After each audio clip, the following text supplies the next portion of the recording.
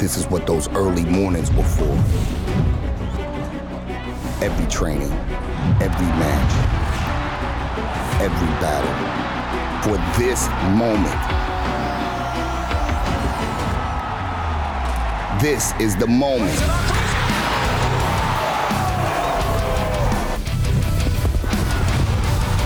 Chicharito got there and it bounces.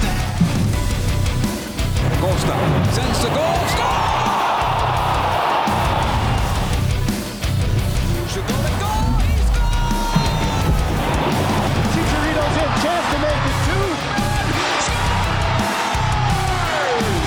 Vasquez.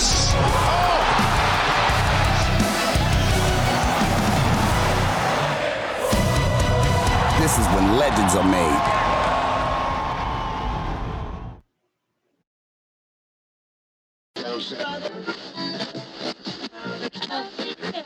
When the hills of Los Angeles, I'm in those Hollywood nights. She goes to California, oh, California. What you say about Los Angeles? LA got the people saying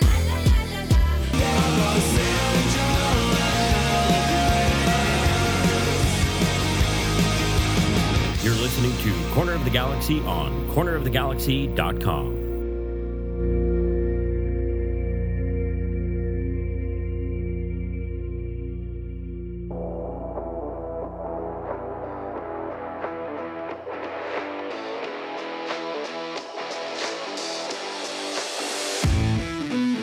It's time for another episode of Corner of the Galaxy from the Box, the show that gets you behind the scenes of the LA Galaxy and into the minds of soccer reporters and MLS experts. Your hosts for the day are Corner of the Galaxy's Josh Gessman and LA Times soccer reporter Kevin Baxter. Let's start the show. Hello, everybody, and welcome to Corner of the Galaxy from the Box on cornerofthegalaxy.com. I'm your host, Josh Gessman, coming to you on a very special playoff edition of Corner of the Galaxy from the Box. On October 10th, the LA Galaxy get a 3-1 victory over the Houston Dynamo in Houston over the weekend. That clinched the home playoff game.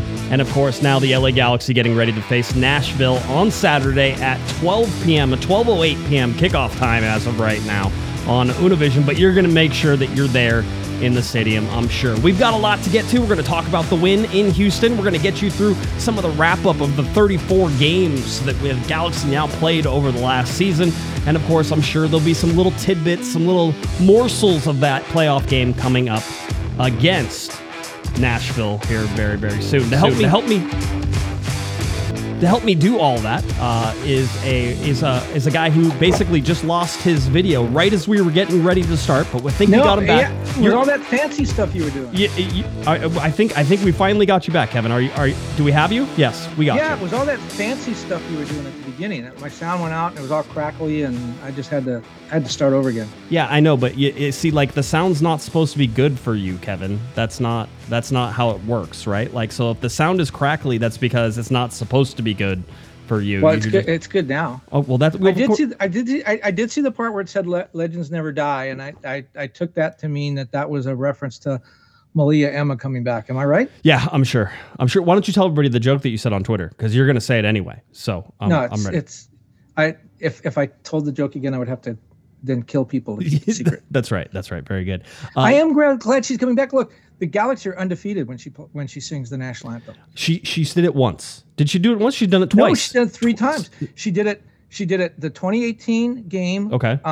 That was in September, October. It was against Seattle. They won. Okay. She did the 2019 opener. Mm-hmm.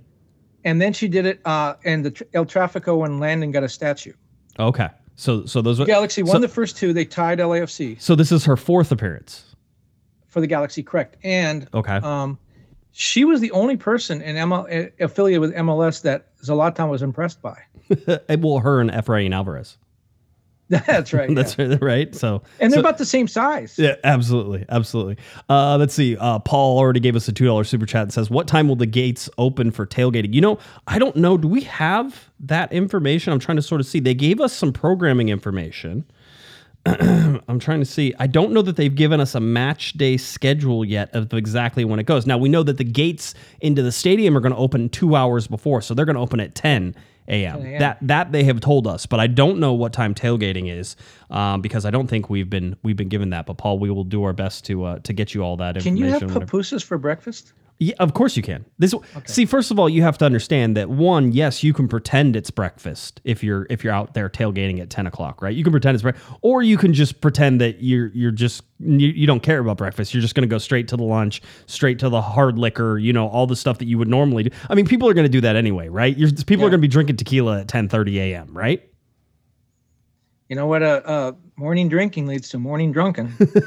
That's what I've heard. That's what I've heard. But no, we appreciate that super chat. Okay, LA Galaxy, 3-1 winners over Houston. Did something that they've only done one other time all season. Kevin, what was that one? What was it?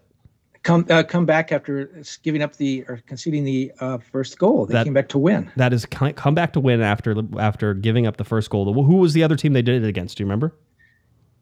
No. Austin. They gave up the first goal and then came through and got in Texas. Yeah. They've done it 2 of the 3 times they were in Texas. Here's another stat. Did you know the last time the Galaxy hosted or opened the playoffs at home? Last time they hosted a playoff game was 2016. The last time they opened the playoffs at home was also 2016. And in that game, Landon Donovan and Brian Rose started. Robbie Keane came off the bench. Alan Gordon had 2 assists and a goal. Oh, really? That was Ashley Cole played in that game. Yellow Von Dam. That's how long it's been. That was the RSL game because then the next game that they played was Colorado, which Giovanni Dos Santos scored the only goal in a 1-0, and then it went 1-0 away to Colorado, and they lost on penalty kicks. That was 2016. The Steven Gerrard was on that team. Mike McGee, Ashley Cole. I said this is a trip down memory lane. If you want to go back and look at the box score from that game. It's been a long time, I think is kind of the point. Yeah, it feels like it has been a long time. So the Galaxy get 3 goals, a goal from Ricky Puig, a goal from Chicharito, and a goal from Dejan Joveljic as well. So that was it. 31-32, by the way. They came just a minute apart, which was kind of fun to watch. LA Galaxy now solidly in we have a starting lineup, and it's going to be this every single time unless somebody gets hurt, right? And so what we saw Grandsir and Chicha and Douglas Costa up top in a 4-3-3, right? You had Puig and Brugman and Delgado in what has now become one of the best midfields in Major League Soccer. A little concerned about Mark Delgado coming out of the game. We'll see if it's anything. We didn't get to talk to Greg Vanny about it. I forgot, and we were talking about other things, so that one was on me, but we're still trying to find out status, and we will know status before the game because I'm sure somebody's going to ask on Thursday at the very latest. You had Edwards and Cáceres back there, and Koulibaly and Araujo, and then Jonathan Bond. And Jonathan Bond, Kevin, what distinction does Jonathan Bond have this year? Do you know? I mean, I'm sure there's many, but I'm thinking of one in particular. He started all 34 games? He played every minute of every game in 34 games. Only 6 players in all of Major League Soccer were able to do that. Only one of them was not a goalkeeper. And that was, it was the Philadelphia Union's Jacob Glensis, right? Glesnes. Yes. So Jonathan Bond gets the Memorial Christian Pavone Leadership Award. Right. Iron Man Award. Play every minute of every game, that type of thing. Yeah, it was funny. But you had Andre Blake, goalkeeper, Jonathan Bond, goalkeeper, Sean Johnson, goalkeeper, Zach McMath, goalkeeper, Eloy Room, goalkeeper, all goalkeepers who get that. And usually so you would expect that somebody misses some minutes at some point. But Jonathan Bond did play every minute of every regular season game in there. So that was fun. To sort of see that get played out. Again, the 3-1 victory. The Galaxy give up the first goal. Here's the thing, though, Kevin. If you were watching this game, and I know there's people who love to argue about things like this, so I'm gonna say it as unequivocally as I can. If you're watching this game, this was one of the most dominant performances I've seen the LA Galaxy have, maybe the whole year, and it was against a bad team. Let's be very clear, but we know that hasn't always been their forte, right? And we saw the LA Galaxy have 66% possession. We saw them launch, I think, 21 or 22 shots Now 7 of those were on target, but it was just a constant barrage against the Houston Dynamo. And the only goal that Houston got was the first goal in the 8th minute. And just a broken play, a little defensive problem, and things that we've seen from the Galaxy so many times. It's a warning sign for what could happen in the playoffs, especially if you're talking about a team like Nashville, who is very stingy on defense and who looks to exploit those little mistakes that get made on defense in order to score goals. So, I saw Nashville on Sunday. I was scouting for the Galaxy. Yes. They hired me as a scout, and so I was at the game.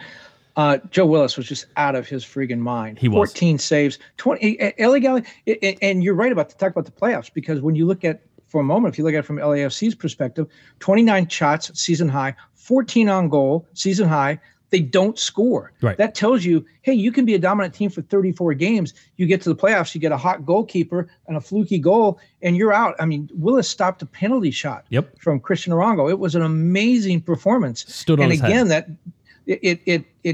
the message for the playoffs couldn't be clearer. You know, it's not always the best team. It's not always the most dominant team. But looking at it from the Galaxy's perspective, Greg Vanney said all along, look, the playoff start, or the season starts 10 games out. The Galaxy in their last 11 are 5-1-5. They're one of the hottest teams in MLS. Yep. They're getting hot at the right time. Arguably their best game of the season came in the last game. That's exactly what you want to be doing. You talked about the lineup solidified. Puig and Bergman.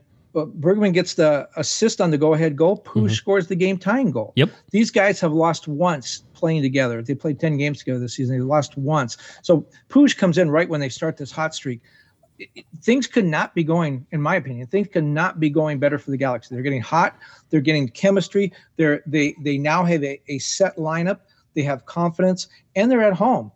If you had said that in the middle of August, that any of those things were going to happen when you were watching the plane fly around the stadium that said fire Jovan, fire Klein, if you had known, if someone had said to you, this is how the season's going to end, I think that you would never been able to believe them. Yeah, I mean, at one point, and you and I think, verified it, the LA Galaxy were in 9th position in the Western Conference, right? 9th position just before the Vancouver game, and it looked like they were done. Right, that was it. They weren't going to be able to make their way back. Now, you said the Galaxy are one of the hottest. The Galaxy have lost only once in their last 11 matches, dating all the way back to August 13th, holding a record of 5-1-5, outscoring the opposition 26-19. Since August 13th, the Galaxy's 5-1-5 record, which is 20 points, ranks as the best in the Western Conference and ranks 3rd in the league behind only Montreal and Philadelphia Union. Now, I wouldn't be surprised if you see Montreal in the MLS Cup game, Kevin, because they have very quietly put together an unbelievable season. I think they finished only 2 or 3 points off of the Supporter Shield, number, which is what Philadelphia and LAFC both finished on. Montreal is right there. So Montreal has been an incredibly good team. Philadelphia has been outstanding down the stretch whenever they're coming through. So the Galaxy's 20 points is still the best in the Western Conference. And when you figure that the Galaxy have been playing mostly Western Conference teams, especially in this last stretch, especially as they go head into the playoffs, the Galaxy are the hottest team in the Western Conference. Well, you've been asking me questions. Let me ask you a couple. So everyone talks about Supporter Shield. You just talked about it now. Supporter Shield, best team in the league. How many Supporter Shield teams in the last decade have won MLS Cup? In the last decade, see, this was Greg Vanney almost got me, because Greg Vanney said only one team in the last decade has won. Toronto, 2017. And it was Toronto, and I'm like, but the Galaxy did it in 2011, which is just outside the decade, right? So yeah. It's only 7 teams, 5 franchises, 7 teams. The Galaxy and DC United did it twice, and DC United is very misleading because they did the first 2 seasons of MLS. So it's the point is it's extremely rare, especially in the modern era, for a team to win Supporter Shield and win MLS Cup. And the reason is it's different playing playing top-notch soccer and over a 34-game schedule when you have all kinds of things like heat, 3 games a week. Yeah, that tests depth, it tests all those things. But as we talked about, you go to the playoffs, it's one and done, right. A fluky game, a goaltender like Joe Willis stands on his head, whatever it is. I just like where the Galaxy is because they are right now, they have finally hit stride. And that's not to say Philadelphia, Montreal, some of these other teams that have been good all season haven't. Right. But, it's in every sport. You look at football and baseball, the wild card teams tend to be the teams that do really well in the playoffs because they are sprinting into the playoffs while the other teams are sort of trying to maintain. Yeah, you can see it. By the way, $5 super chat from Raphael says, thank you guys for the playoff edition of COG. The digs will be rocking on Saturday. I expect it to sell out. I'm just telling you right now. Oh, yeah. By the way, I mean, even with the early start time. Yeah, even with the early start. Now, it was funny because whenever after the game and after the Houston game, everybody's going, oh, MLS has us playing the 9 a.m. game. I'm like, you're not going to play the 9 a.m. It's not going to happen. Nobody's playing a 9 a.m. game on the West Coast. But when you think about it, I'm going to have to be there at 10 in order to be, I might as well be a 9 a.m. guy. I was joking, Kevin, if it was a 9 a.m. game, I would have had to get there at 7 in order to sort of be there, you know? I got to leave as soon as we sign off to get from here to there to try and early. Try and get in. But no, it was as we told everybody it was going to be as well. The 4-5 matchup was more than likely going to be Saturday at 12 p.m. and it ended up being Saturday at 12 p.m. So we'll continue to sort of talk about that a little bit more as we keep going through all this. But yeah, I can't say enough. You talked about Ricky. You talked about Puig. You talked about Brugman. Brugman was absolutely hands down the man of the match in this game. And the craziest thing happens only because it's MLS and nobody can watch 14 games in one day. And certainly nobody's going to watch, 7 games at the same time. But the crazy thing is that the Gaston Brugman got put on the bench on the team of the week, and I guarantee there was not a more dominant midfielder in all of Major League Soccer, and I don't care how many goals they scored, than Gaston Brugman was in this particular game. Now, before I said after the game, Kevin, right away, I was like, Gaston Brugman absolutely had one of the best games I think I've ever seen from him, and maybe one of the best performances sort of in that defensive midfielder position from someone in the Galaxy all year. And then I wanted to go to FOTMob to see if I was correct, and I was correct. Gaston Brugman rated a 9.1 on the day, and they actually had Grandsir above Ricky Puig as well. 8.4 for Grandsir, had a nice assist, had a good shot on goal, got stopped on the shot on goal, but the assist was good, even though it looked like he screwed up the pass at one point. The little cut back to find Puig, who was streaking in, who was able to take a touch and then bury it in the back of the net, was outstanding. So those were your top performers, but as much as I almost think, and this is almost an AJ and an Omar, AJ De La Garza and Omar Gonzalez thing here. They play off of each other. Ricky Puig and Gaston Brugman make each other the best, right? And so you can't have one without the other. I think that Ricky could go out there and he could have some good performances in the middle of the field, but the fact that he was able to come in and gel with Delgado and gel particularly with Brugman, and Brugman has just been able to sort of fall into this stuff and just pick up and go. He said afterwards, and I asked him how he was able to adjust so quickly to Major League Soccer, and he says, I thought it would be a lot harder. He goes, but I said the same thing whenever I think he said whenever he was playing in Italy, or I think that's where he said. He goes, but I said the same thing in Italy, and I adapted there really fast too. And he was like, I understand it. It's just easy. It's just easier for me. Well, one thing about this is Ryan Hollinshead of LAFC was asked last night. By the way, if the Galaxy, whoever wins the Galaxy Nashville game will play LAFC next. So It could be the Galaxy. And so Hollinshead was asked about, well, you guys going to be watching that game and what could happen next. And he said the Galaxy are a completely different team. It's not the same team that we faced before. He did say, and I think he's wrong, he said they're trying to find their identity. I think they found their identity, 5-1-5. I think that's a pretty strong ID right there. He said that they're trying to find their identity, but he did admit that this is a totally different team, and that the idea of, look, we played them 3 times already, we got this. He said, no, we got to go back to film and start all over again. This is a team we've never seen before. They're already paying attention. This is the whole thing. The whole league is paying attention, right? And I will tell you that I know the whole league is paying attention because I'm going to be on MLS Soccer's Twitter Spaces show they're going to do tomorrow to talk about the LA Galaxy again, right? It's like they forgot about the LA Galaxy for a while. They didn't exist, and then of course now they're there again. I've read multiple articles today that have the LA Galaxy as a team that absolutely could win it all. Now, again, go back just 10 games, Kevin. Go back 10 games. And if somebody said the LA Galaxy could win it all, you would have sat there and laughed in their face. The turnaround has been, and I don't want to get all rainbows and unicorns on this. I don't want to be overly optimistic on any of this stuff. But what we have seen from the LA Galaxy in closing out this season and doing the things that they were supposed to do, this is a perfect example of how far they've come. We started this chart, Kevin. We looked at this chart and we said, man, I don't know where the Galaxy are going to get wins, right? It's like you sort of look at this and go, how do they get to 48 points? And you're sort of trying to figure it out in your head. And you're like, maybe they can beat Atlanta, and okay, Dallas is going to be tough. Sporting Kansas City is going to be a tough game. We knew that, right? And so we started going through this before we could see all these go down. Look at what the LA Galaxy did over these last 14 games. They lost 3 games out of those last 14. All right. Well, 3 games. That was it. Well, here's a big question. You talk about going back 10. I'll go back 11 games. Oh, and by the way, shout out to Kevin Acevedo of the Galaxy Communications Department, who we know is listening tonight because Hi, Kevin. We've been on double secret probation since you got red carded by Jovan a couple of months ago. And so now the Galaxy listen to everything we do. We're on double secret probation. But in any case, my question was going to be, so 11 games ago, fans are flying a banner around the stadium. I'm writing that the Galaxy are dysfunctional, have a dysfunctional front office. Everyone knows it. The Athletic wrote it. ESPN wrote it. It was their situation. I think big changes had to be made. Now 11 games later, the Galaxy are in the playoffs. As you said, they're a team that now people are looking at and saying this team could win it. A totally different team. Jovan and Chris brought in Riqui Puig and brought in Rugman. So do we look at that and now say, okay, they're good, give them contract extensions, Klein and Jovan get to stay forever? Or do we still look at that and say, man, this is a dysfunctional front office. They got lucky. So a couple of things fell in their lap. Greg Vanney made it work, turned it around. Where are we on that? Oh. I'm not so sure that it's black and white anymore. No, it's not. But I think we always have to abide by this rule. And I think it's the fair rule, which is if you do good things, then you should get credit for the good things that you do. And if you do bad things, then you get credit for the bad things you do, right?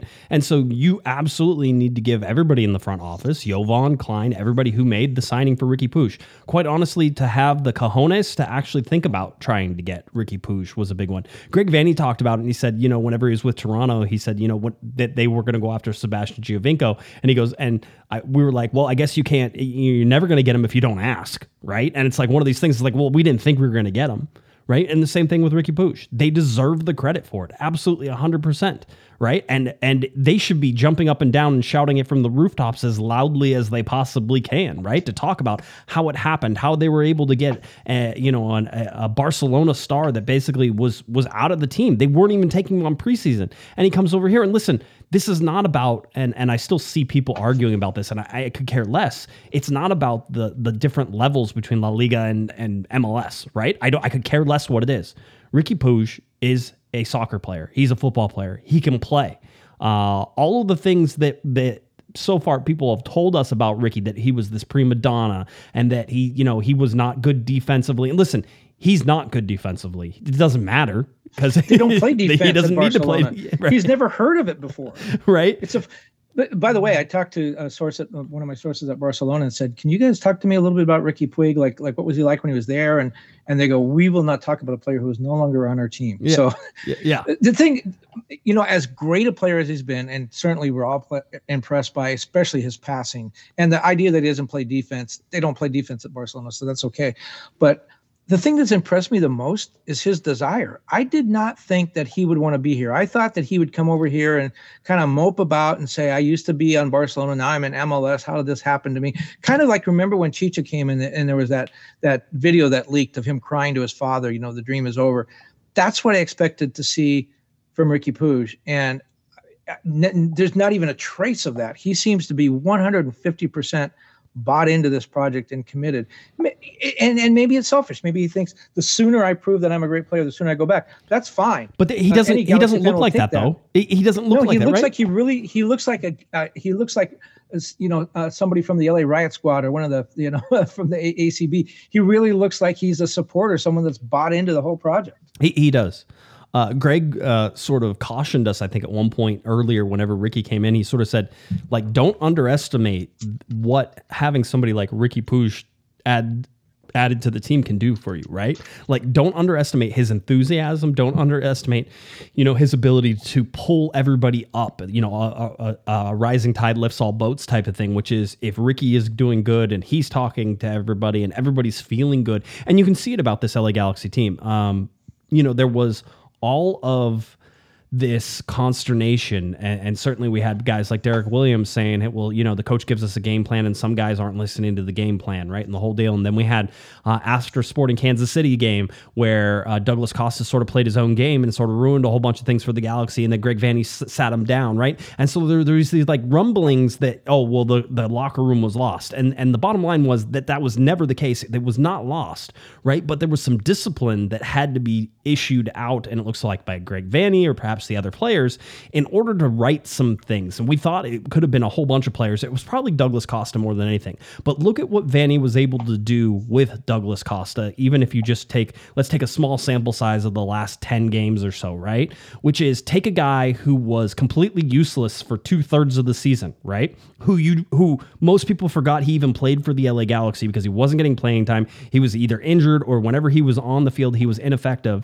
And they then put him out into a team where he now fits perfectly, right? They found him spot. But not only did they find him a spot, it wasn't just about them adjusting to what Douglas Costa could do, right? It was about Douglas Costa adjusting to what Greg Vanny wanted as well.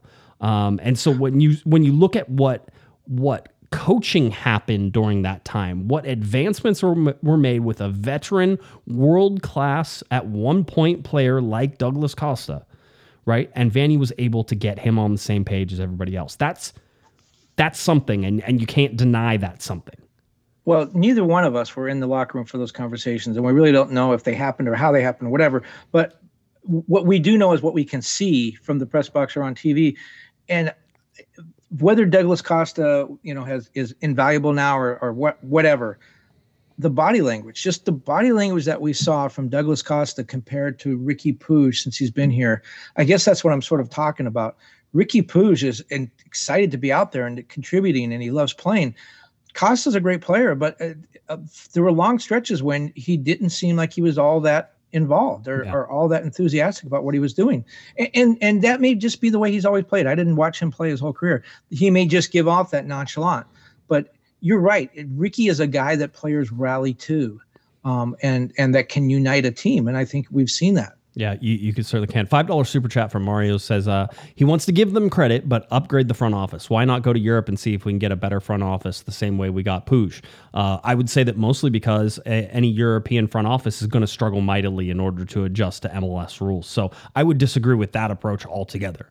And we've seen it over and over again. You at least need somebody within the organization that understands all the MLS rules. And whereas we've seen so many times, Kevin, where international people have come in, international coaches, international front office, those types of things, and they've had guys on the inside who try to tell them the rules, it's a totally different operating environment than what it is whenever you go like overseas. I think Dennis Teclosa dove in as far as like an international guy, but he had already been in MLS at one point, right, with Chivas USA at one point. So he knew what to expect. He knew about the rules. He knew coming in how to manipulate and how you're going to have to be smart and savvy with knowing every single one of those rules. So for me, no, but there are plenty of guys within the United States that you could go out and get that could make a front office, a general manager, Garth Lagerwey up in Seattle is Todd Donovan, perhaps that would also be one. But again, perhaps. Well, there is, and I think it's a rightful criticism. It's another former LA Galaxy player with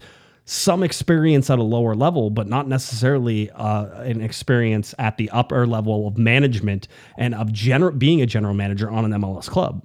So you understand you're getting somebody who has not done that job at the MLS level. Well, there are certain people, like you mentioned, Garth Lagerwey. I just think he's the greatest.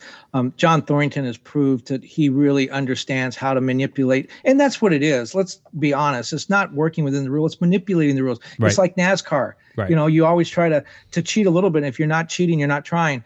It's manipulating the rules. Bruce Arena was a genius at that. Mm-hmm. If you can get one of those guys to come in, well, I mean, Tim Bazpachenko, who worked with Greg Vanny in Toronto, who's now at Columbus, and a good Columbus just fired their head coach, right? So there's some people. I guess my point is, and Philadelphia has been successful, but I guess my point was going to be that it's not easy, and you see teams like Carlos Bocanegra is really struggling in Atlanta. There are certain teams that are up there every year, and other teams like Montreal, they plummeted and they came back up. All things being equal, though, when you're talking about bringing people in, if you get some of those top shelf people, but if you don't, the Galaxy to me seem to be such a unique organization. And it's not a cult organization like other teams, but it's a unique organization with a unique history and a unique culture.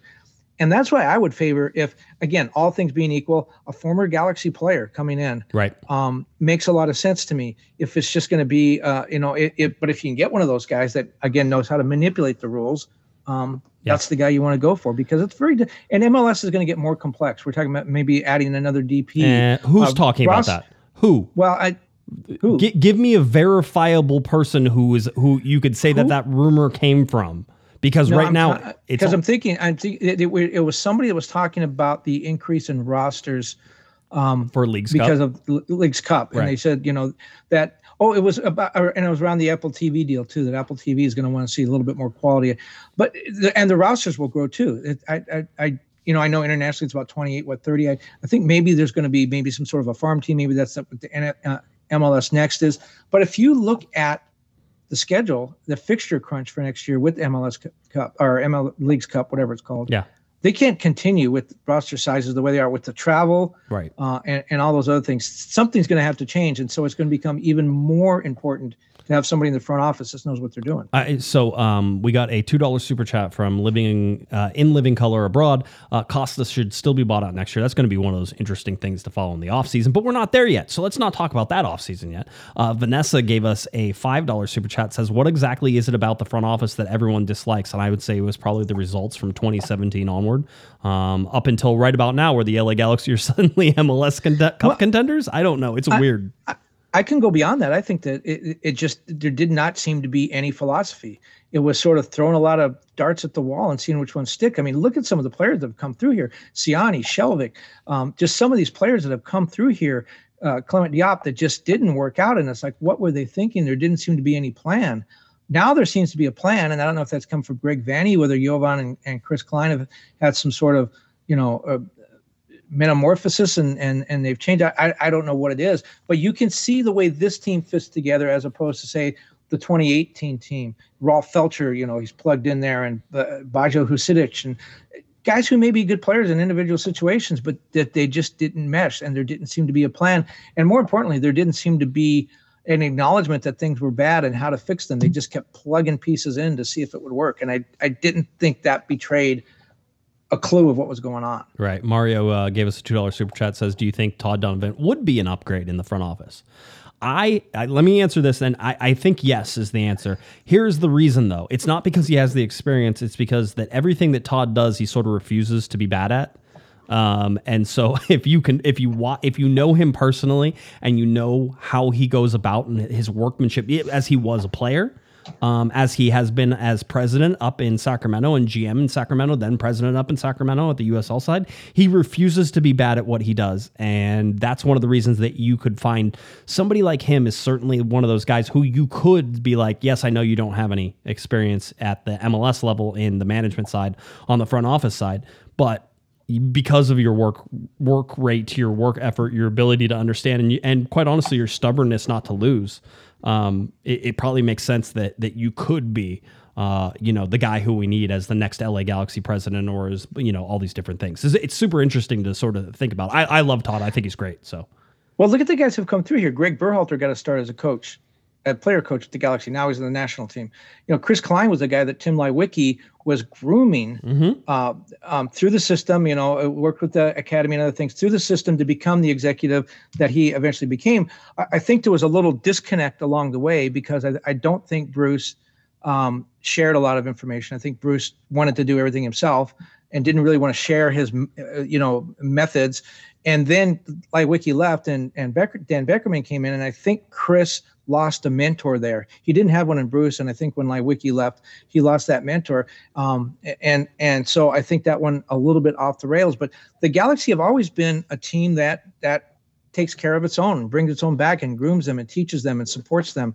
That's why I could see a Todd Donovan coming back if he wanted to. Yeah, it wouldn't surprise me, the whole deal. Paul gave us a $2 super chat, says, will Apple TV work? We were talking about the Apple TV deal.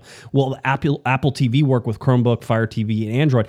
I've been told anything with a browser, it can work, right? You can literally just type in a web address and it should be able to work, and you should be able to get all the games that you're supposed to get, all that fun stuff. So you technically don't need Apple hardware. You don't need an Apple TV, the physical hardware. You don't need Apple TV Plus. This will be sort of a standalone own system all by itself. Now, if you have Apple TV Plus, the subscription service where you can watch some of their shows, there will be some games that are for free that will be broadcast on Apple TV Plus, right? Those types of things. There's some games that will be broadcast for free just over the internet. And then there's still going to be some nationally televised games. We'll see how that sort of still works out with ESPN, if ESPN is interested, if Fox is interested, if Univision is interested, all the same players that are sort of in it right now, about who's going to do it, but it's going to be at a much less price, lower price, because it's not exclusive anymore. Those nationally televised games that will be broadcast to everybody, or either cable or over the air, Kevin, they're also going to be broadcast on Apple TV. So you will know exactly where you want to buy, where you can watch every single game, and there will be no blackouts.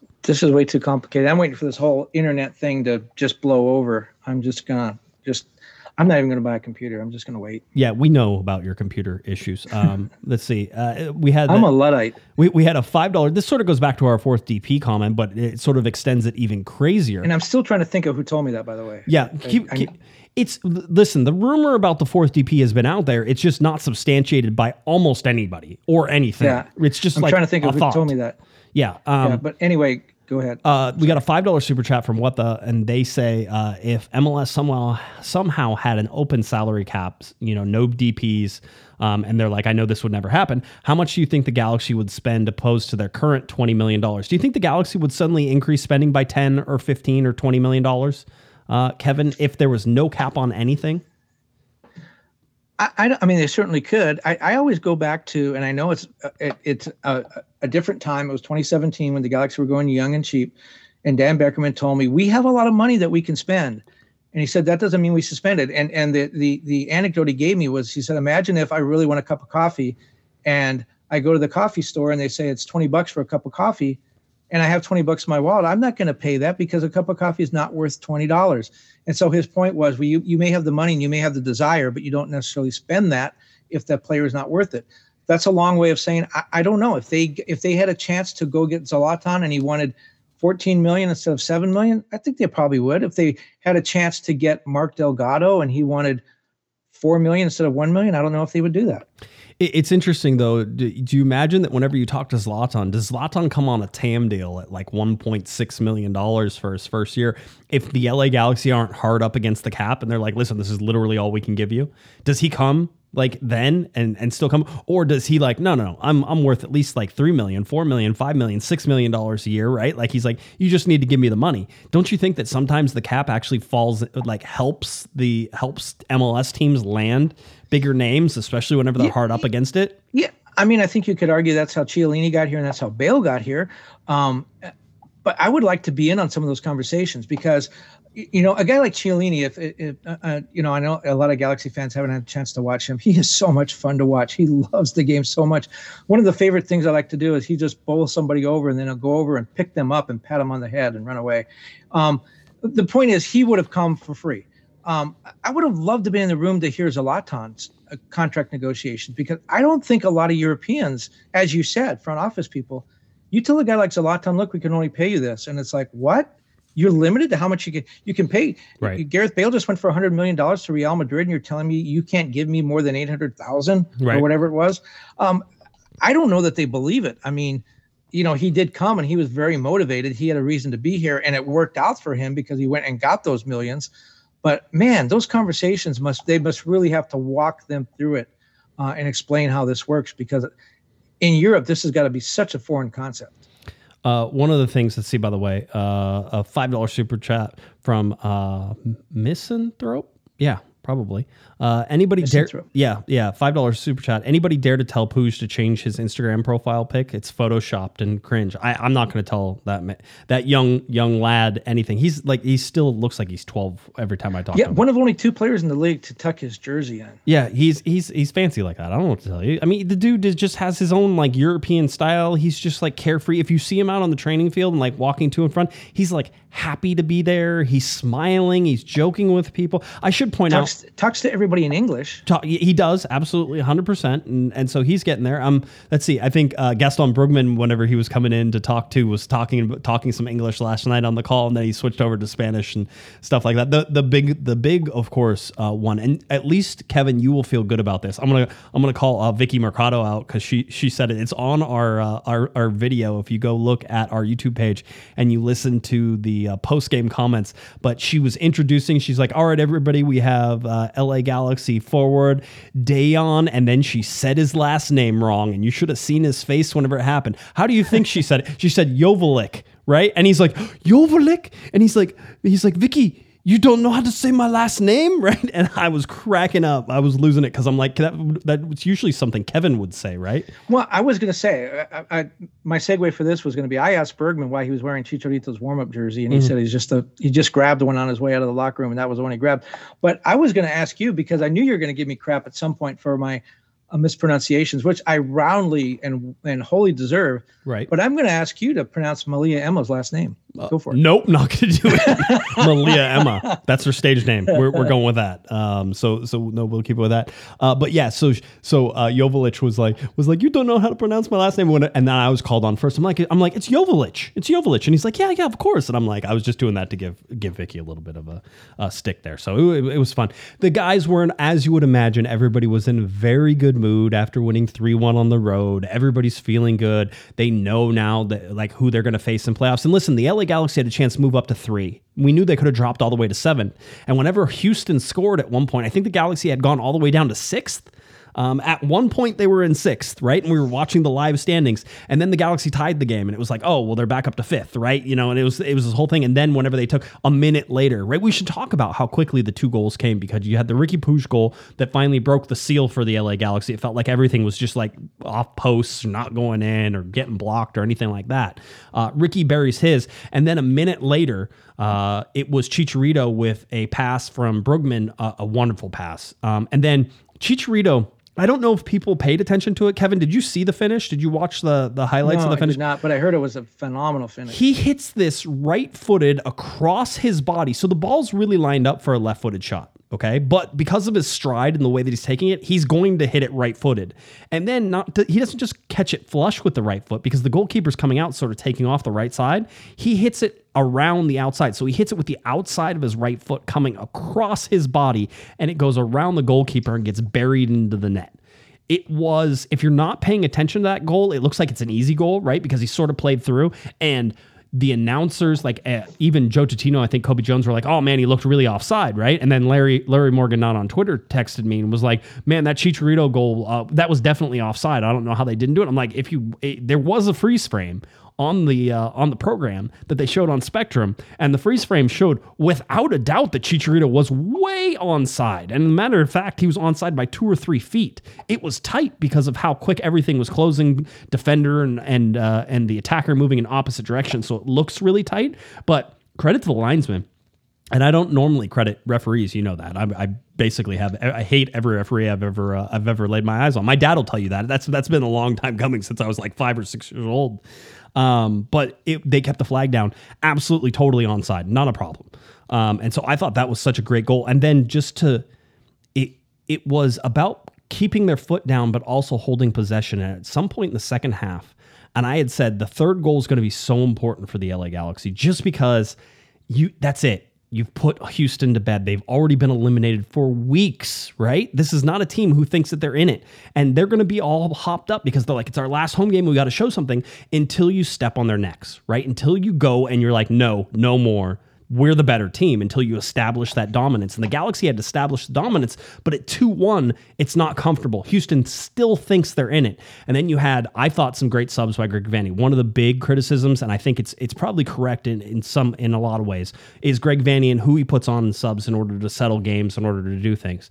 And so you had Victor Vasquez come in, I think because Mark Delgado sort of got hurt a little bit, but Vasquez came in. I thought he did fine, certainly against a Houston defense that was pretty slow. But you had Efrain Alvarez come in, and Chicharito came off. And I know a lot of people were like, at 2-1, why are you bringing Chicharito off? Well, because you're going to put Dayon Joveljic into a tired Houston back line, and you're going to let Efrain Alvarez feed him and score the third goal. That third goal killed Houston. The game was over, and that was it, and you didn't have to play anymore. So, well, you talk about, we know what a great passer Ricky is, and he's proven it time and time again.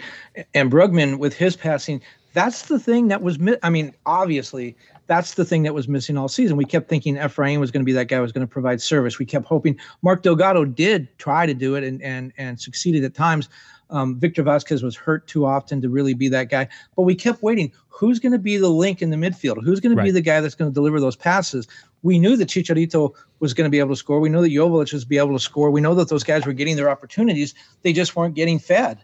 And now that was the missing link. And Greg's talked about that over and over and over again, how the midfield was just a mess.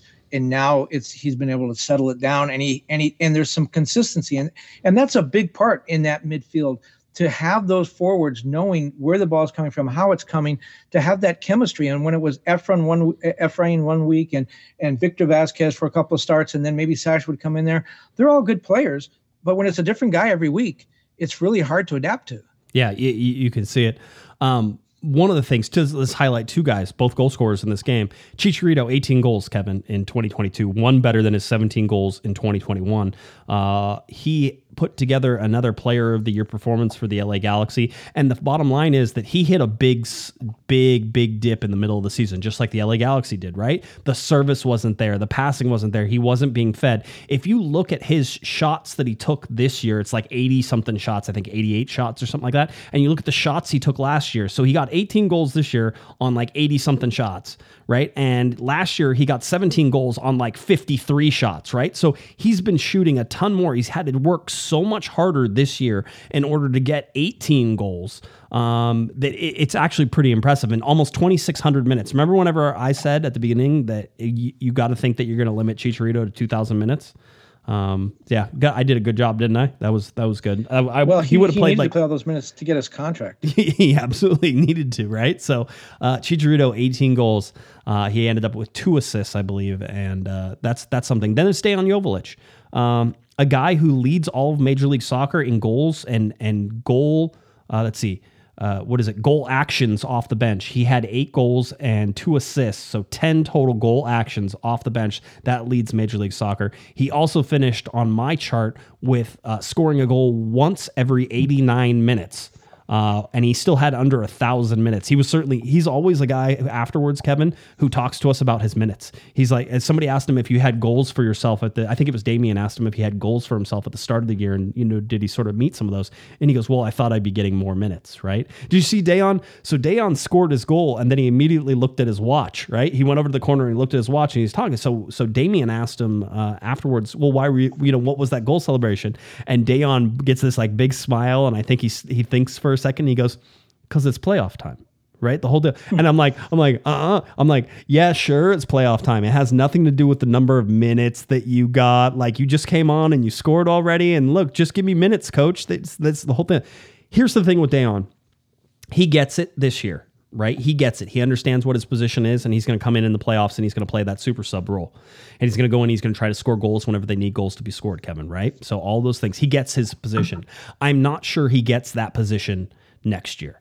And for me, I wonder how much of a heartache it's going to be for Greg Vanney to try to manage Dejan Joveljic next year, especially with whole bunches of rumors about different guys coming in, and the fact that most of the guys who are coming in are going to come in and probably play in Dejan's position. Now, Dejan can be a super sub, but is that what he's going to be happy doing next year? And is it worth it to manage somebody who's maybe not happy next year? Well, before I get to Dejan, one thing. Chicharito's the leading scorer for the Mexican national team. He's a striker. He's a goal scorer. That's what he does. I say all that because, the 18 goals, that's the second most he scored in one season in his life. He had 21 at Guadalajara when he in 2009 and 10 when he made his World Cup debut and wound up. That season took him to Manchester United and started the whole, Chicha legacy or whatever it is.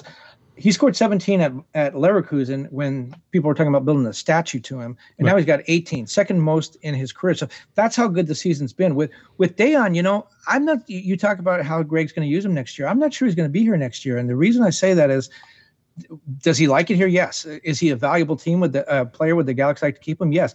But he's an ambitious guy. He's 22, maybe 23 by next season. He's ambitious. He has goals. There are things he wants to accomplish. And he reminds us time and time again. And if he's reminding us, he's telling Greg time and time again that he wants to play. He played 32 games, or what, 30? Yes. Yeah, 32 games this season, under 1,000 minutes. That's not going to do it for him. He wants to go somewhere else. So you run that risk of frustrating this guy, making him unhappy, right, or rewarding him. And I think that's one thing that MLS teams, I know Bruce did it a lot, and I hate to keep name checking him, but he's the coach I've been around the most. But other MLS coaches too, they look at that and say, look, you've been a good warrior, a noble soldier. We're going to reward you. We can't give you more pay and more playing time here, so we're going to trade you to the Chicago Fire, who really need a striker. I think that's what might happen, especially if the Galaxy do add a player. Chicharito, he's back next season. If Chicharito wasn't coming back, maybe it'd be different. Right. But they got at least one more season of him. They could tell Dejan, look, wait, at 24, you're the guy. He's probably not going to believe him. I think he wants to go somewhere else. I mean, I don't know how you could tell him you're the guy, especially whenever you're linked to Luis Suarez and Cristiano Ronaldo and all these other. I mean, it doesn't. Here's the problem. Dejan Joveljic, and people are just going to fall over clutching their chest at this. There's two things. One is Dejan Joveljic did not prove in the times that he got starts that he was a starting caliber forward, in my mind. Okay, that's one. Now you can say he's on a different team now with different service, all those things. He puts a lot of goals in the net, mostly as a sub. Whenever he started, that wasn't so much the case, right? So that's one thing. He didn't prove himself to be a starting forward, so how can you possibly put him in that spot knowing you're the LA Galaxy? And two is, this one is really going to make people angry, is he's not a name. He's not a name. And the LA Galaxy usually have big names that are strikers and forwards, and they're the people who draw people and put butts in seats, right? And so for me, sell Dejan. He's under contract, I believe, next year still. So you sell him, you move him. And that hurts because you need to find somebody who's going to come off the bench and be a super sub and be that guy. And you'd like it to be Dejan. And maybe if the LA Galaxy fall a little bit short this year and don't win an MLS Cup, maybe if they get to the Western Conference Finals, and don't quite make it, maybe they get to an MLS Cup and they don't win it. Maybe there's unfinished business for Dejan Joveljic and he wants to come back with the LA Galaxy, but he has to be motivated in order to do that. Well, I agree with the second part. The first part is immaterial because Dejan thinks he's a starting striker, and that's the important part. There are guys. The Clippers had a great sixth man a couple years ago, and he wound up, I think, leading the team in points. But he loved coming off the bench. That was his role, and he loved it. And he embraced it. Dejan is not loving and embracing it. He's succeeding at it. Right. But the other thing is, you mentioned Ronaldo. Do you really think Ronaldo would start over Dejan? Yes. Yeah. Oh, that was a joke? Oh, I'm sorry. Yes. $2 super chat. Yeah, he probably would. $2 super chat from what the rumors next year, such as Sue. Right. That's the Cristiano Ronaldo thing. Am I getting better at it or am I getting worse? You tell me.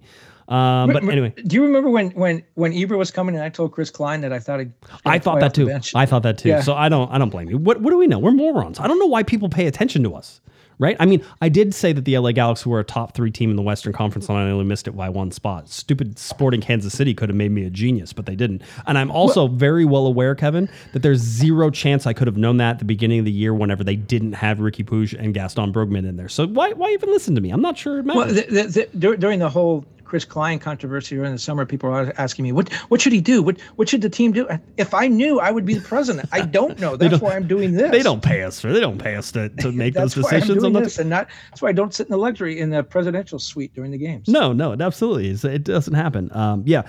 Listen, I will say this about Cristiano Ronaldo. He's going to be available this winter, and it feels like now or never.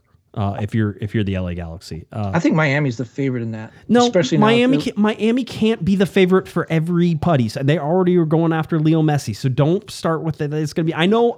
David Beckham and Cristiano Ronaldo. I know. Look at the cities. Is Miami a Messi city or Ronaldo city? It's a Ronaldo. It's a Messi city. Ronaldo is much more Hollywood. People are going to back me up on this. That's not even. Okay. You're so far off. Ronaldo would be so good in Las Vegas. Like Messi wears socks with sandals. That's definitely like South Florida, Miami. All right, you can't get away with that it's here. Munich. It's not the Birkenstocks. That's what you're trying to go with. Okay, I got you. I followed you there. That was okay. It wasn't a bad one. I'm trying to think. There were some other things. Just DP wise, if you look at the LA Galaxy DPs, they played a total of 62.1% of the total available minutes. Some of that comes as Kevin Cabral moved to the bench, 55.2% of the available minutes, and he was healthy the entire year. He played in 33 games, Kevin Cabral did, but he only played 55.2% of the total minutes because he got subbed out in most of those, right? Douglas Costa finally started picking things up, but he was only available for 46.2% of the total available minutes. You had Chicharito, who there always seems to be one designated player who just like carries everybody else on their back, almost 85% of the total available minutes. If you want to go for costs per, go. That's one of the biggest surprises of the season for me, that Chicharito played that many minutes. I know. And that's what we talked about. If he plays a full season, how good can he be? Well, we know 18 goals. Yeah. Yeah. And yeah, he did. If you want to look at cost per game, the Chicharito cost the LA Galaxy $187,500 per game. Douglas cost the LA Galaxy $111,111 per game, and Kevin Cabral cost the LA Galaxy $50,000 per game. Per goal, I'd play for half that of what Cabral got. Yeah. Yeah. I know. Me too. Cost per goal, Chicharito at $313,000. See, if you score a lot of goals, your cost per goal goes way down. You had Douglas Costa at almost $600,000, and then of course Kevin Cabral and his one lone teeny tiny little goal, $1.6 million, because he makes $1.6 million. So for that, but Kevin Cabral, a darn near steal. Kevin, whenever you figured he only cost the LA Galaxy $948 per minute that he played this year. Chicharito at $2,174 per minute, and Douglas Costa at $1,686 per minute. I like to add a little rage just before the end, so people get angry with stuff. I don't want everybody feeling good about this team, like that good about this team. I want to make sure. So you mean every minute that Chicharito plays, he could buy like a new luxury car? Yeah, well, I mean, it's not a luxury car. It's not it's only $2,000 per minute. That's not I thought. Per game. So he's making. Yeah, you'd have to play a half to get a luxury car. Yes, exactly. You got it. Okay, I'm glad we figured that one out. One of the interesting things, the LA Galaxy with their away points finished with 22 away points. 22 away points is the most points since 2012, Kevin, that the LA Galaxy got on the road. In 2012, they got 23 points on the road. In 2022, they got 22 points on the road. You could sort of look over all those different years, and the Galaxy weren't exactly the best road teams, but they were a very good road team this year, which is good because they weren't that good of a home team whenever you look at it. They got... Yeah. You know what's really funny? Greg Vanney said yesterday, I don't know if you picked up on this, he said the guys are really excited about coming home, playing this playoff game at home. They're really looking forward to it. They're geeked up. He didn't use that word. That's my word. But coming home, and that's another indication of how this team has changed since August, because when they were having that bad spell in July and August, I remember having a conversation with him, and he said these guys are scared to play at home. Right. And he said that they're intimidated by the fans. They know the fans want them to do well, and they're intimidated by that. And they feel like when when they start to go south, that the fans are supporting them. It wasn't. Don't get excited. It wasn't a diatribe against the fans. It was a diatribe against the players. If anything, like they are not rising to the moment. That you need to make your home a fortress, and these guys are not doing it. I thought that was interesting that Greg Vanney talked about how uncomfortable guys were then at home, right, and now how excited they are and how much they're looking forward to coming home. Things have changed in the stands, on the field, certainly the personality of the team. But when you talk about those home and road records, the Galaxy are an unusual team to me, a playoff team. Usually you look at a team like Philadelphia, so good at home, and you just say, these guys need to be home. If they go on the road, they're a little bit in danger. They're just not that good. The Galaxy are a team that, to me, they seem, I know the record shows a slight advantage at home, but they seem to be really equal home and the road. There doesn't seem to be a big advantage one way or the other in the way they play and the results they get. Am I wrong? If they have 22 on the road, they have 28 at home. So they do. It was close. It was better, but whenever you look historically at whether or not they were a good home team, they weren't a good home team this year. 28 points. They had 29 points last year at home. That's fine. 34, I think, in 2019, I believe that was. You go back to, some of their other days, in the 2014, 2015, 39 points, 40 points, 37 points, 41 points, even 31 points is one of the lows, I think, and that was in 2012, right around that time, right? So the bottom line is they weren't that good at home. They actually were worse than they were last year, and it was one of those places that sort of took a back seat to things. That doesn't mean things didn't change at the end of the season, and I think they did. Yeah, they did, but the other part is now the Galaxy they could have this one game against Nashville, and if they win, they could go to MLS Cup final, obviously, and they would do it on the road. They could play their last 3 games on the road, and again, that's not one of these situations where you were looking at a Philadelphia or an LAFC and say, well, they're not going to win on the road. They haven't won on the road all season. the Galaxy, like maybe going out of Dignity Health Sports Park isn't that much of a penalty. I don't think it is for them. I mean, overall, it's not. Then, like I said, they were actually pretty good. Now, ultimately, you're going to be worse on the road, or you should be worse on the road than you are at home, right? Whenever those things happen. The law of averages say that you're not going to be as good on the road. So you should have less points on the road than you do at home. In this case, it's actually pretty tight.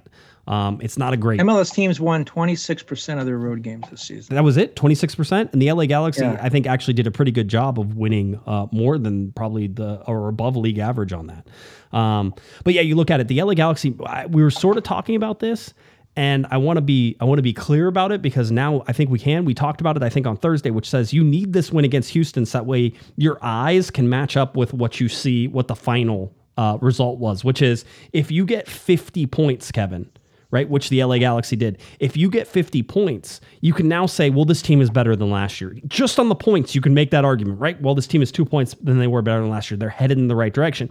You can look at the LA Galaxy and say, well, they finished 8th last year and they finished 4th this year in a Western Conference with Nashville. There's some nuance in that you have to sort of play with a little bit in your head to understand that just 2 points better is actually a lot better with a Western Conference that included Nashville, which we all thought was going to be a for sure playoff team, right? So there's things that you have to do in your mind sometimes, and the win makes it easier for you to make that distinction, because I think this LA Galaxy team, certainly the team that has played the last 11 games there, Kevin, is a much better team than we saw last year. They're playing exciting soccer. They're playing dominating soccer, possession-based but attacking soccer still. And confident soccer.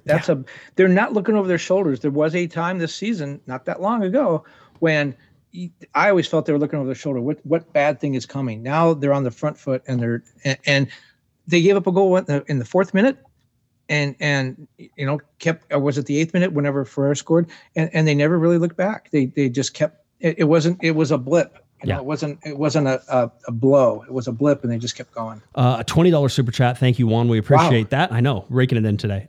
Cheers to COG. Consistently top quality all season long. Clearly, he's got us confused with another it's just podcast. The first show he's listened to. Yeah, it is. Excited to be heading into the playoffs. Hot. Bring on the Golasos. How did I do? Was that good? Did I say Golasso better or worse? That they're giving me. I still don't know what you were trying to say. They're giving me pronunciation guides in this. Also, I think it plays better if I don't know how to say it. So stop trying to teach me things. Yeah. So it's again. I think that the Galaxy are in a good spot. I really like it. One of the things that I wanted to point out before we get too far along. Is this chart right here. And this says goal projections, but whenever it's a full season, they're not goal projections. They turn into actuals, right? So we can sort of do that. The only thing is that in 2020, they didn't play a full 34 games. So we do have projections.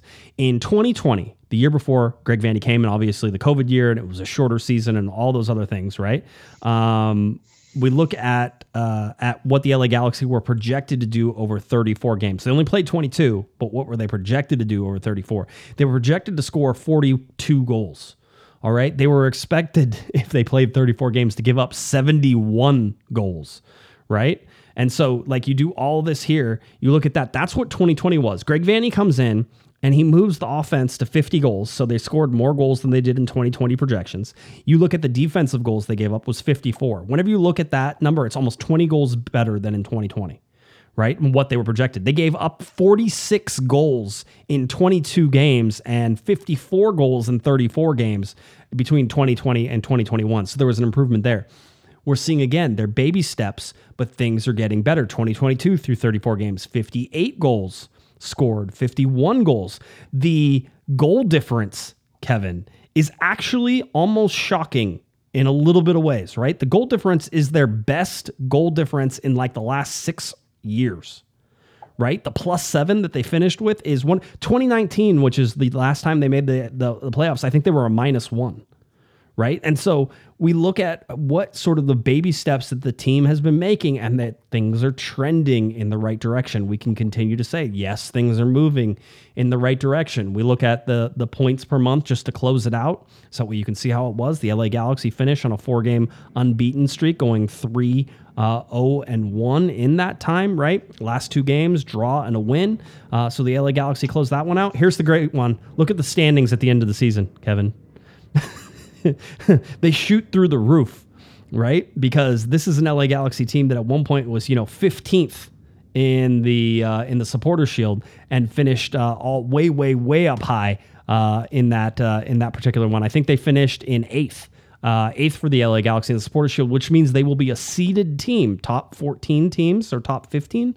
Yeah, I think top 15 teams in Major League Soccer will be seeded for the Leagues Cup, which means the LA Galaxy will be a seeded team in the Leagues Cup whenever they have it, which means they'll get to host some games. All right? So, what do you think about Leagues Cup? I got a lot of static for this, maybe deserved, but I had a reason for saying it. When they announced the Leagues Cup schedule and it was exactly hour for hour the same as the Women's World Cup. It's not because it's in. No, I know that the game started at different times, but I just couldn't they have. Why? I just don't like the fact that they're squatting all over the best women's tournament. Is everybody supposed to stop whenever the women play? No, and everybody won't stop for the Leagues Cup either. I just don't understand why this whole talk about the rising soccer boats, water is going to lift all boats. And if you're, I just don't like the fact that they're squatting. They don't hold the NCAA basketball Final Four the same time as the BCS football championships. They give each one a little bit of room to breathe. Yeah, but I just don't know why they couldn't have started it 2 weeks before, 2 weeks after, and give the women a little bit of a runway to have their tournament too, and then Leagues Cup would be bigger as well. Again, you're thinking that the games are going to be like overlapping, and more than likely you're going to have women's games in the morning. They're going to stop, and you're going to have Leagues Cup game tonight. It sounds like a wonderful day. It sounds like you're going to have. It sounds like the two will be able to build off of each other, not compete with each other. I think you're looking at it totally wrong. The other thing is that this is the window. This is the window that they were always going to play Leagues Cup, right? So this is not, it's not like, oh, they're like, let me find out when the Women's World Cup is, and let's screw with them a little bit. That's not how it went. You know what's really bothering me is I'm going to be in New Zealand and Australia for that, and I won't be able to cover the Leagues Cup. That's what's really bothering me. Which means that the United States will be better off for, how long is the World Cup? It's gone there for a while. You're going to be gone for a while. We'll be good. I'm going to go check out some kangaroos. That's fine. Have you ever had kangaroo? Like, have you eaten kangaroo? I'm vegetarian. I wouldn't even eat kangaroo, even if I could. It is. Oh, you probably eat koalas and you watch panda snuff movies. I don't. They don't serve koala. I haven't seen anybody serve koala meat, but kangaroo is a fairly plentiful animal. So yes, I have had kangaroo before. It is delicious. Delicious. Definitely have it if you. I know you're vegetarian. Just hold your nose and try to watch somebody eat it. Yeah, watch somebody else eat it. $5 super chat. Which Galaxy player can be the next playoffs Pando? Right, the guy who doesn't score the whole time and then scores and scores in the playoffs in the MLS Cup to win the whole thing. Right, that's the guy. So which one? It's Kevin Cabral. Duh. That's the. Come on now. He's going to get a hat trick in the second half of the final. Right, that'll be it, and that's how it goes. It'll be good. Thank you, Raphael, for the $5 super chat. Appreciate that. So I think that's it for the charts. I mean, one of the things I wanted to point out is the LA Galaxy still didn't win more than 2 games in a row. We're tracking that, right, and haven't under Greg Vanney, so that hasn't happened. Maybe they could win against Houston. Maybe they could beat Nashville, and then maybe they beat LAFC. It still wouldn't count for the regular season as far as I'm concerned, so, still doesn't quite work for me on that one. The unbeaten streak, though, improved this year, 6 in 2022. They were also 6 games unbeaten in 2020, which is kind of surprising when you see it. But 6 games unbeaten. Longest losing streak was at 3 this year, and the longest single season winless streak was just at 4. It was 9 in 2021. So as much as we'd like to talk about the mid-season slump the LA Galaxy went through, at least they didn't have a super long extended winless streak as that sort of goes. No, they had 8 draws this season. Yes. 5 of them came in the last 11 games when they had that streak. Mm-hmm. So you say, okay, they're hot, but they're not winning, but they're not losing. You and I talked about this off the air one time, and I don't think I'm completely satisfied. Why do some teams have a lot of draws and other teams don't? Does that indicate that the teams that have a lot of draws are more conservative and will accept a result rather than pushing for the victory? Does that indicate that they're mediocre and that they can't win and the best they can hope for is a draw? Or that they don't make cataclysmic mistakes in the final minutes and turn a draw into a loss? Do you have any sense on that? Because I think it's interesting. Some teams will have 8, 10, 12 draws. Like, one reason that the Galaxy are in 4th place is because they have more victories than Nashville, but Nashville has way more draws than they do. Right. I mean, you can see it. I don't know. I never know, because certainly if you just look over the history of the LA Galaxy and what teams were good and what teams weren't, I'll tell you a team, 2016 LA Galaxy, they were 12, 6, and 16. Okay, 16. It was a team that didn't lose. It was a team that drew a ton of games, but they should have won a bunch of those games, and they didn't, right? And so you can sort of look at different teams and how they draw and what they play. A lot of times draws mean teams aren't playing well, but the best teams, whenever they get draws, Kevin, it's usually because they play poorly. It's because they were playing poorly, right? And so like those teams in 2011 or 2012, the Galaxy, you knew that if they were going to play bad, they weren't going to lose the game, but they might draw the game, right? It was one of those. And 16 draws tells me that, yes, you're one kick away from winning the game, but you're also one kick away from losing. Right. And what happened to that Galaxy team? It lost in the playoffs on penalty kicks because it let Colorado hang around. Yeah, absolutely. And you can't do that, right? And so those are all those are sort of the things you pay attention to. Let's get to the bracket itself. We've talked about the game already, but obviously we want to highlight the bracket now that it is completed, right? So this bracket has been filled out. We know that the LA Galaxy will host Nashville by way of beating the Houston Dynamo. The LA Galaxy were guaranteed to have a home game. At one point, it was LA versus Minnesota in the 5, but that didn't happen. Nashville ended up beating LAFC on the road, so Nashville gets that point, and they put themselves up into 5th place. So it's LA Galaxy hosting Nashville. The Galaxy have only ever played them twice. They're undefeated. They have 1 win and 1 draw playing against Nashville. Former Dave Romney on that team, so you're going to look a little bit at Super Dave Romney is going to be in there, so that's something to watch. The other games that are going to be played is the 3-6. Dallas is 3, Minnesota is 6, and then Austin is 2, and RSL is 7. Here's the stupid, interesting thing about the MLS Cup playoffs this year is that it is a fixed bracket, which means the number 1 team will play the winner of the 4-5. All right, which, by the way, could mean that if the 6 and the 7 win, and the 6 and the 7 are going to play in the conference semis, Kevin, that the number 1 team will not play the 7. They won't play the worst team. They're just going to play a team that is coming out of the 4-5. It's the weirdest thing I've ever seen in my entire life. I don't know how in God's name you could possibly draw up a bracket like this and be like, oh yeah, this makes sense. You're doing something arbitrarily. And I think for no benefit. I don't know that there's any sort of benefit outside of what way that LAFC knows they're going to play either one of the LA Galaxy or Nashville. That's it, instead of it possibly being one of 4 teams. Well, I thought about that, like maybe, they're thinking about TV or they're thinking about travel, but they can't be because we don't know the teams yet. We don't know. Right. Is it Nashville or the Galaxy? We don't know.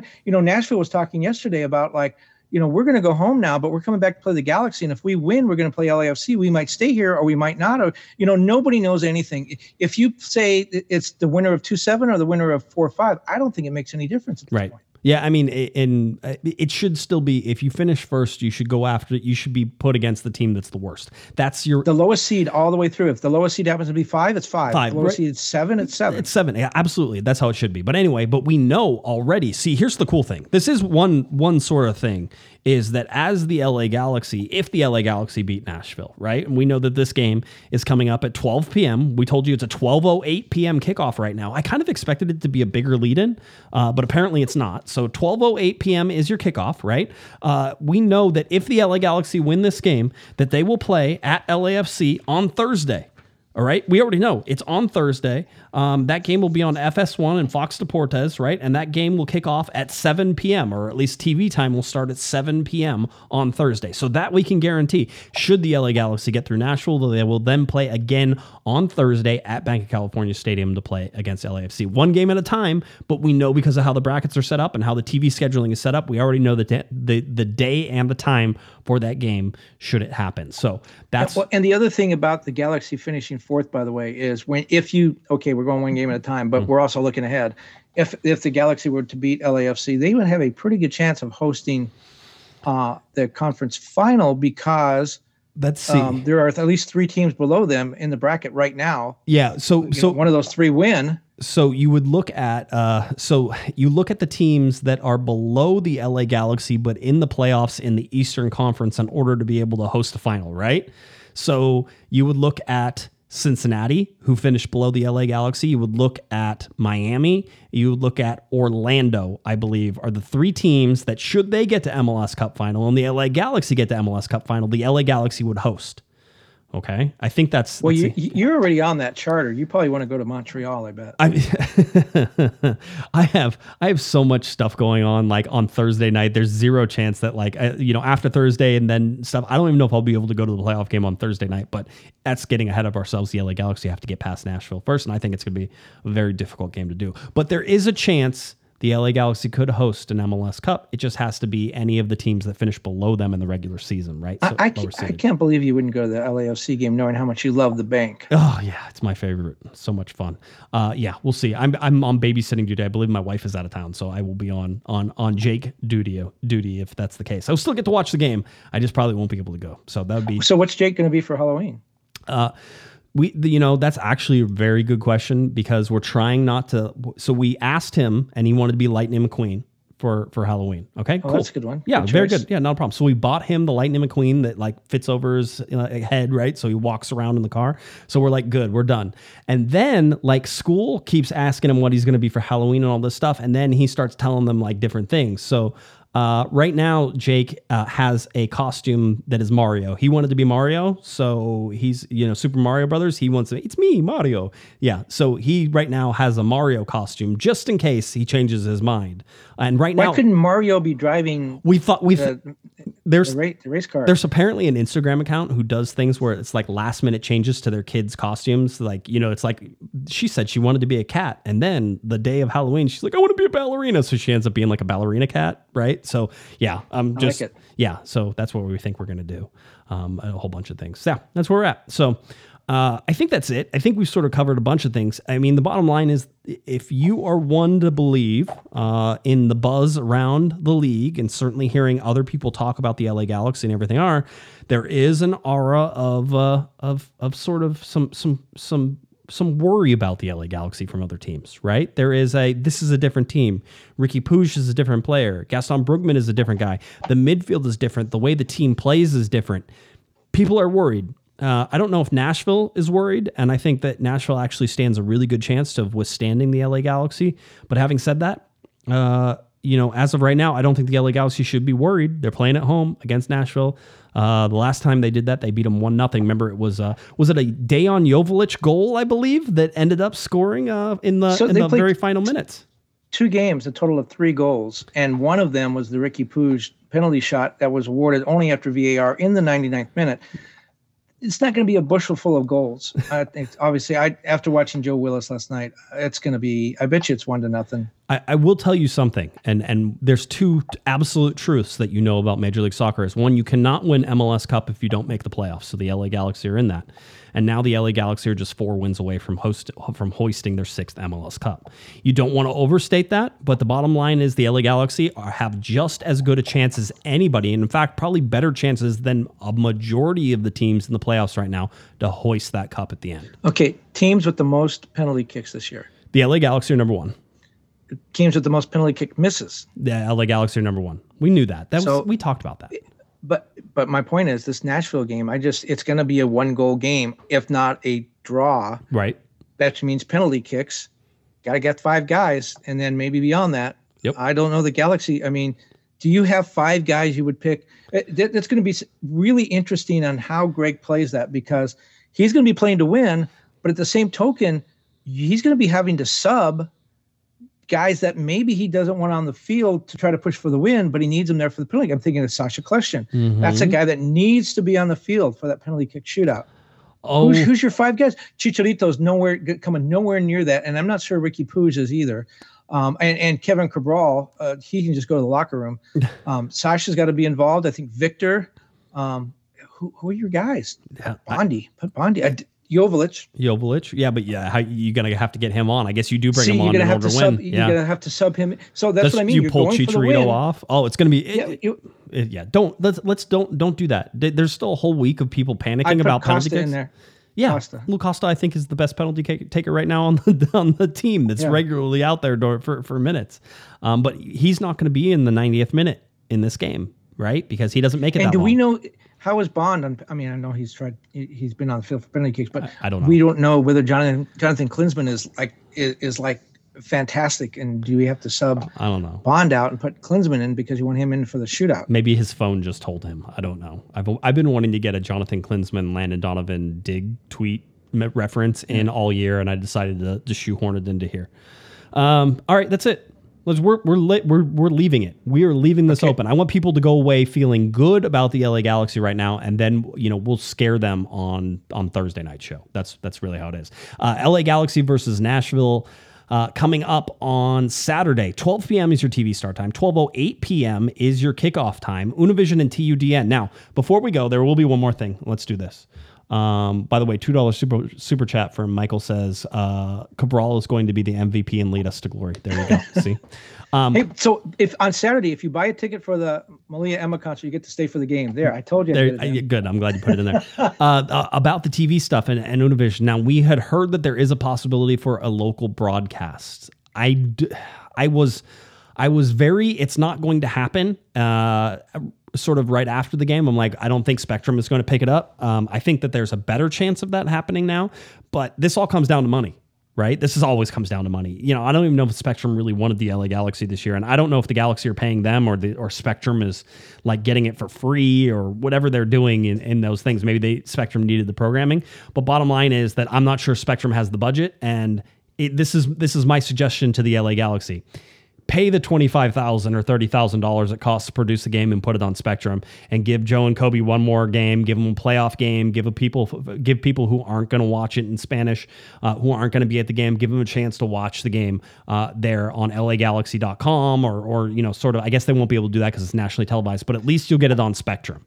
Well, and in Spectrum, it's great Saturday mid-afternoon, early afternoon broadcasting, stuff to put on when everyone's watching college football anyways. And it's only $25,000. It's only half of what you're going to pay Kevin Cabral to play that game. Oh, fun. Good times. All right. Anything else you want to talk about, or are we done? Can we please be done? Yeah, I want to be Malia done. Emma's last name. Give it a shot. Not going to say it. All right. If you're looking for Mr. Kevin Baxter on Twitter, it's at KBaxter11. Head on over to the LATimes.com. Subscribe to that newsletter. He works so hard on it. Even if he doesn't like his lead right now, he will eventually fix it, and it'll probably be okay by the time you read it tomorrow. Go over to LATimes.com to be able to do that. All right. If you're looking for me on Twitter, it's at Jay Guesman, JGUESMAN, and of course at Galaxy Podcast. Head on over to cornerofthegalaxy.com for the videos, for the podcast. All that fun stuff is right there. Cornerofthegalaxy.com. LA Galaxy coming up against Nashville for the first round of the MLS Cup playoffs, the first home playoff game since 2016 for Mr. Kevin the Panda Baxter. I'm Josh Pato Guesman. You've been listening, you've been watching to Corner of the Galaxy from the Box special playoff edition on cornerofthegalaxy.com. Have a great one, everybody. You've been listening to the Corner of the Galaxy podcast on cornerofthegalaxy.com. You can follow the show on Twitter and Instagram at Galaxy Podcast, and be sure to check out and subscribe to iTunes, Stitcher, and Facebook by searching for Corner of the Galaxy. Fans, we thank you for listening, and we ask that you be kind and courteous to your neighbors as you leave the podcast.